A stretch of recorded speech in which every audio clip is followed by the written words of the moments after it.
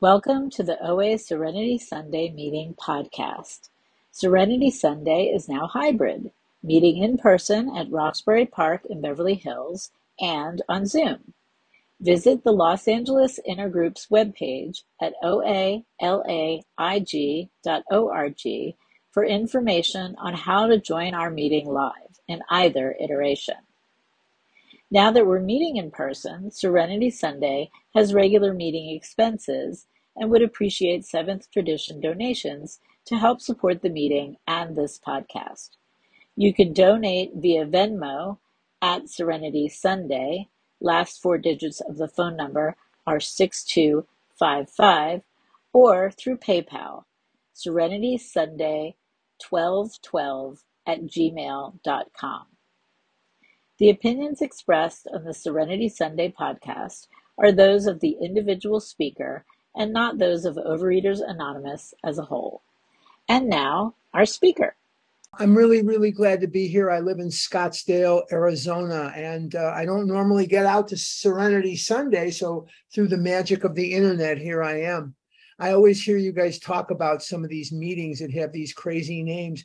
We're very weird here in Arizona. If there's a meeting at 2:00 at the North Scottsdale Fellowship Club, we call it the 2:00 at the North Scottsdale Fellowship Club. We're just weirdos over here. I don't know. But, or if it's at 4:00, we call it the 4:00. We're just very strange out here. I think it's the Chicago influence more than anything that keeps us weird over here. But anyway, I'm real glad to be here with all of you. And I came here very naturally. I was a compulsive overeater from the moment I was born. This disease has ransacked my life and degraded me and thrown me into positions of humiliation from the moment I was born. I have very vivid memories of doctors and adults and people screaming at my mother and father from the time I was 4 or 5 years old. How are you letting him get so fat? What are you feeding this kid? What the heck is going on over there? Why are you letting him get so fat? And my mother and father were obese as well. My dad, not as much as my mom. And they didn't know what to do with me either, because when it came to food, I was like a wild animal. I was like absolutely like a wild animal. And there just never was enough. And the more I ate, the more I wanted. And the more I wanted, the more I ate. And it was just endless. And there was no stopping me. And I remember there were a couple of things that always scared the living daylights out of me more than just about anything else. And believe me, I was plenty scared, because I became an object of ridicule at a very early age. Fatty 2x4 was tame compared to what I faced in life and what I was gonna face in life. This disease did more than make me fat. And somebody very wise said to me a long time ago, on a freezing cold winter night, she said, if all this disease did was make you fat, it wouldn't be the worst thing in the world to live with. It's the self-loathing that it fostered within me. It's the fear that I had of girls. It's the fear that I had of anybody. It's the fear that I had of the unknown, the untested, the untried. Strangers scared the crap out of me from the time I was a kid. Thank God they don't anymore. But this disease ransacked me at a very early age. And as I say, I was an object of ridicule from the very beginning. There were two things that scared me more than anything: buying clothes and going to the doctor. Buying clothes was a adventure in terror. There was never anything that fit. There was never anything that looked good. There was never anything that looked remotely like what the other boys were wearing. And I was wearing pants that went out of style before World War II. My dad would take me down to Albany Park. There's neighborhoods in Chicago. We're a city of neighborhoods. And I lived in West Rogers Park. I went to Mather High School, if that means anything to any of you. But we would go down to Albany Park, and Mr. Bryskin would get my dad clothes that went out of style in the early 40s, late 30s. And that was what I could wear. So I had to wear it. And I didn't look like the other kids in any best case scenario. And it was torture. It was hell. I couldn't really fit in the seats in school. I was in a lot of physical pain, but the worst thing was for the time I was in school, I just could not eat. And that was torture. And what was worse than that was the absolute abuse that I went through because I was fatter than the other kids. Thank God I had friends, and thank God that I survived. When I was 9 years old, 1963, right before Kennedy was assassinated, I went to the doctor with my mother. And the doctor started screaming at my mother in Yiddish, and my mother started screaming at him in Yiddish. And the next thing I knew, I was 9 years old, and I'm on heavy duty amphetamine. I'm on diet pills, and I am on pills that not only kill your appetite, but they kill your brain too. The chatter that was going in my head, that was going through my head. I was 9 years old. I didn't know any better. I didn't have a clue what was going on, but I did know that I did not want to eat while I was on these pills. And for me, that was a miracle. You sleep about 15, 20 minutes a month. You cannot hear anything that anybody is saying to you. It sounds like Charlie Brown's teacher. Wonk, wonk, wonk, wonk, wonk, wonk, wonk. I'm getting into fights at school. I'm an eater. I'm not a fighter. I'm getting into fist fights every day at school. They're calling my mother. They're calling my dad. And I am just out of control. But I lost weight and I didn't eat. Marilyn Monroe died in 62. This was 63. By 64, some of the information was getting back to the Midwest as to how devastating these drugs were. And I was taken off pink pills, big pink pills that you took 3 times a day. And I was given blue pills that you took 4 times a day. And it had exactly the same effect. You did not eat. And when these pills would wear off, it was like, I don't know how to describe it. If you've ever been on diet pills, you know what I'm talking about. It's like the roller coaster coming down to an abrupt stop. You're on this roller coaster and you're going down, down, down, down, and you're going faster and faster and faster. And then all of a sudden, you better have your seatbelt on because this thing is going to come to a halt. And when that thing came to a halt, I ate Illinois and some of Wisconsin before I would even come up for air. Because what I didn't know at that time was something that it took me years to learn, is that food was never the problem in the first place, that food was the solution to the problem. And if food was my problem, I wouldn't be a compulsive overeater. I would be a heavy eater, a moderate eater, but food was the solution to my problem. And if food is the solution, then what's the problem? The problem was the buildup of everyday, normal human emotion. Now, Dr. Silkworth tells us, in the doctor's opinion, that men and women drink essentially because they like the effect produced by alcohol. I was looking for the effect from those Oreo cookies. I wasn't looking for the crappy Twinkies or the crappy Fritos. I was looking for what those Fritos could do for me and what they did for me. Because even as a child, and as I said before, if all the food did was make me fat, but there are other things that this disease does to you. It makes me extremely uncomfortable with my environment. That's why selfishness is described in the big book as the first defective character in chapter 5, because that selfishness is the script. I could arrange the ballet, if I could arrange the scenery, the actors, then everything would be okay. If you would stop picking your nose and you would stop nagging me about eating, and you would shut up and you would start talking, it appeared to me that everything would be okay, and it would not. But those Twinkies, those Suzy Q's, that chocolate milk, for about 9 seconds, gave me euphoria. And what they did for me was so wonderful that I chased it to the gates of insanity or death. I was kicking in the door to the Malchamovitz, the angel of death. By the time I was a teenager, it got markedly worse, because there I was going through puberty, And if somebody would have told me you are not going to go on your first date with a girl till you're 35 years old, I would have taken a shard of glass and cut my throat.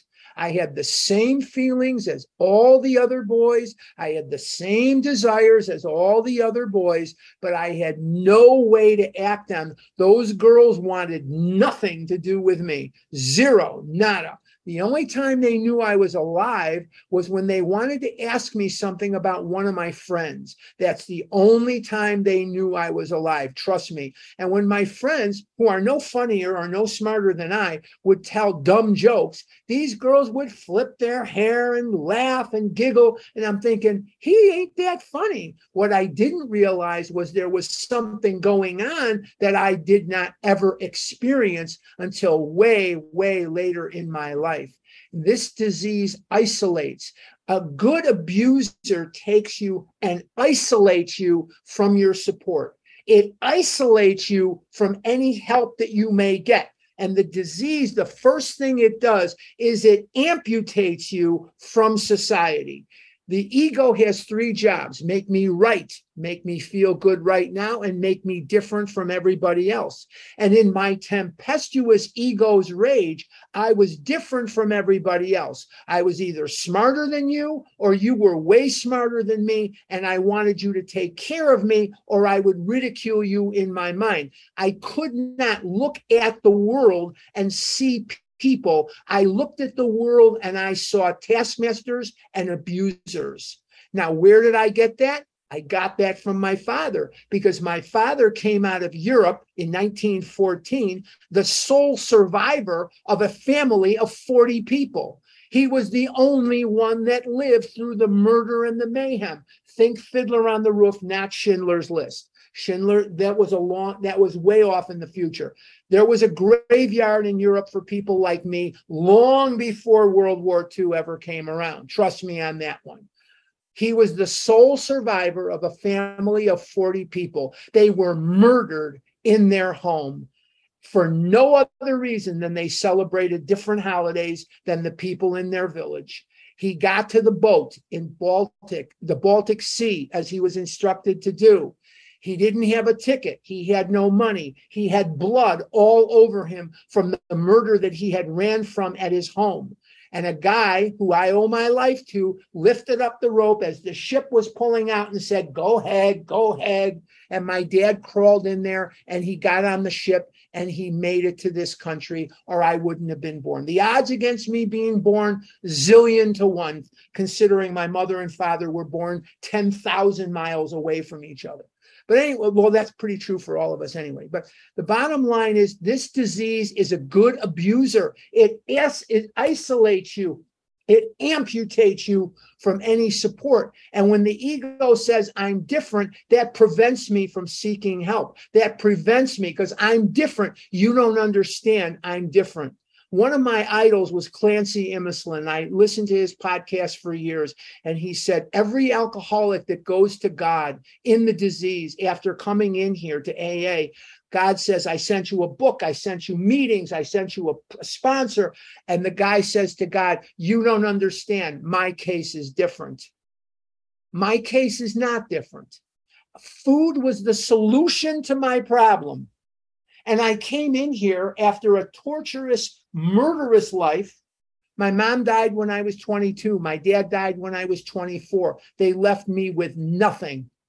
I was 335 pounds as a senior in high school. I was 500 pounds by the time I was a sophomore in college. I was 600 pounds by the time I graduated college, and I was to get up to 700 pounds. I went on my first date when I was 35. I had dime and penny size ulcers in the back of my legs where the pus used to run out. I couldn't stand, I couldn't sit. The swelling in my lower extremities was so profuse that I contracted cellulitis and staph infection, and I almost died in a hospital. My desire to die outweighed my desire to live by 1,000,000 times. I saw no point to life. If I can't eat, and I can't live without the food, then what is the point of living? I did not want to live. There was one ember of my soul that had not been charred by my desire to die. I was broke. I lied when the truth would have served me better. I wore no underwear. I had towels shoved between large layers of flab to prevent contact dermatitis, the flab rubbing together. My stomach would come down to my knees when I would sit in a chair. I couldn't sit. I couldn't get in a car. I couldn't get out of a car. I couldn't go to the movies. I couldn't fit in the seats. I was an object of ridicule. This cannot be what God had intended for me at any level. If there is, then F this God. I want nothing to do with him. And on February 2nd, 1979, some very, very good friends that I owed money to dragged me by the ear to a meeting of Overeaters Anonymous at the Orchard Mental Health Center in Skokie, Illinois. Freezing cold. The streets were full of ice. And I had to go to these damn meetings because I owed them money. I didn't really understand what they were saying. I was 24 years old. My dad had just died a couple of months before. I didn't want to be there. I would eat my way to the meetings. I would pray for a Russian airstrike during the meetings, and I would eat my way home. I thought this is the dumbest thing I've ever heard. All of you have had sex. All of you have kissed boys or girls. All of you have Cadillacs and Lincolns and all this other. People like me didn't drive Fords in those days, trust me. But you guys all have Cadillacs and all this other stuff. If I had money like you, I wouldn't be here. But by and by, you gave me a book, and by and by, you gave me a way of life. You held my hand when no one else would. I did face some fat prejudice within OA. I did face some fat prejudice and ridicule within these rooms. But by and large, you created a safe place for me. I don't have much time left. I can't go into all the details or whatever. But the bottom line is, for those of you who may be new or maybe not so new, this is the greatest way of life imaginable. Yes, I've lost a little over 500 pounds. And yes, I have 23 years of beautiful abstinence. But it is a way of life. It is a way of living that works in rough going. It is the greatest fellowship. I can't wait to get to the OA birthday in Los Angeles in January, the 13th, 14th, and 15th. I can't wait I'm going to White Plains, New York to do a big book workshop. I can't wait now I hate the travel. I hate the planes. It beats me down. But when I'm there, it's fabulous. If somebody could tell me that one day I wouldn't hate myself, if one day I would be able to go to a normal store, every garment that I'm wearing now, and I'm not going to get up and model it for you, but every garment that I'm wearing now is from a normal store, a normal place. I can walk. I walked 3 miles this morning without stopping. I do that 6 days a week. Now, I'm not Speedy Gonzalez. I'm 68 years old. It takes me an hour and a half, an hour and 25 minutes, but I do it 6 days a week. And I have a life that works. Yes, there's things about my life that I wish desperately were different. I have a daughter, doesn't like me anymore, won't talk to me anymore. I wish I had a wife. I wish I had $1 million so I could freaking retire and not work anymore. I wish the Cubs would win the pennant every year. But that's not, and the Bears, I wish they'd win the Super Bowl like 70 years in a row. But that's probably not going to happen. But if it does, I can go to the stadium because my life works. I can pay for a ticket. I can sit in a seat. I can get in and out of a car. I can go to the movies and I can sit in a seat. I can walk down the street And I'm not ridiculed because I don't stick out like I did. Children used to point at me and laugh at me, and adults used to come up and slap my ass and slap my stomach and say, "Why are you so fat? Why don't you go on a diet?" I was in this program doing the right things. I lost 200 pounds. And I was still a 500-pound man. I lost 300 pounds, and I was still a 400-pound man. It's a miracle I did not take my life. How I didn't kill myself, I don't know. But I'm here. And one of the things I experienced in my life is most of, not all, most of the people that my dad knew when I was a child were survivors of the Holocaust and survivors of the same murder and mayhem that he survived. And they would grab my face and say, "Live until you die." And I thought live until you die meant you eat all the Charleston chews and Butterfingers you can get your hands on. What they mean is go out and live your life. In other words, don't live to recover. Recover to live. Go live life. Don't sit in your house and just be stark, raving abstinent, and fill your life with people. This is it. This is not a dress rehearsal. This program gave me the ability to like myself, to be okay in my skin, and to like and respect others. And that's just the tip of the iceberg. I have 20 minutes. I don't have 80 minutes or 10 years. So I'm going to pass with that because my time is up.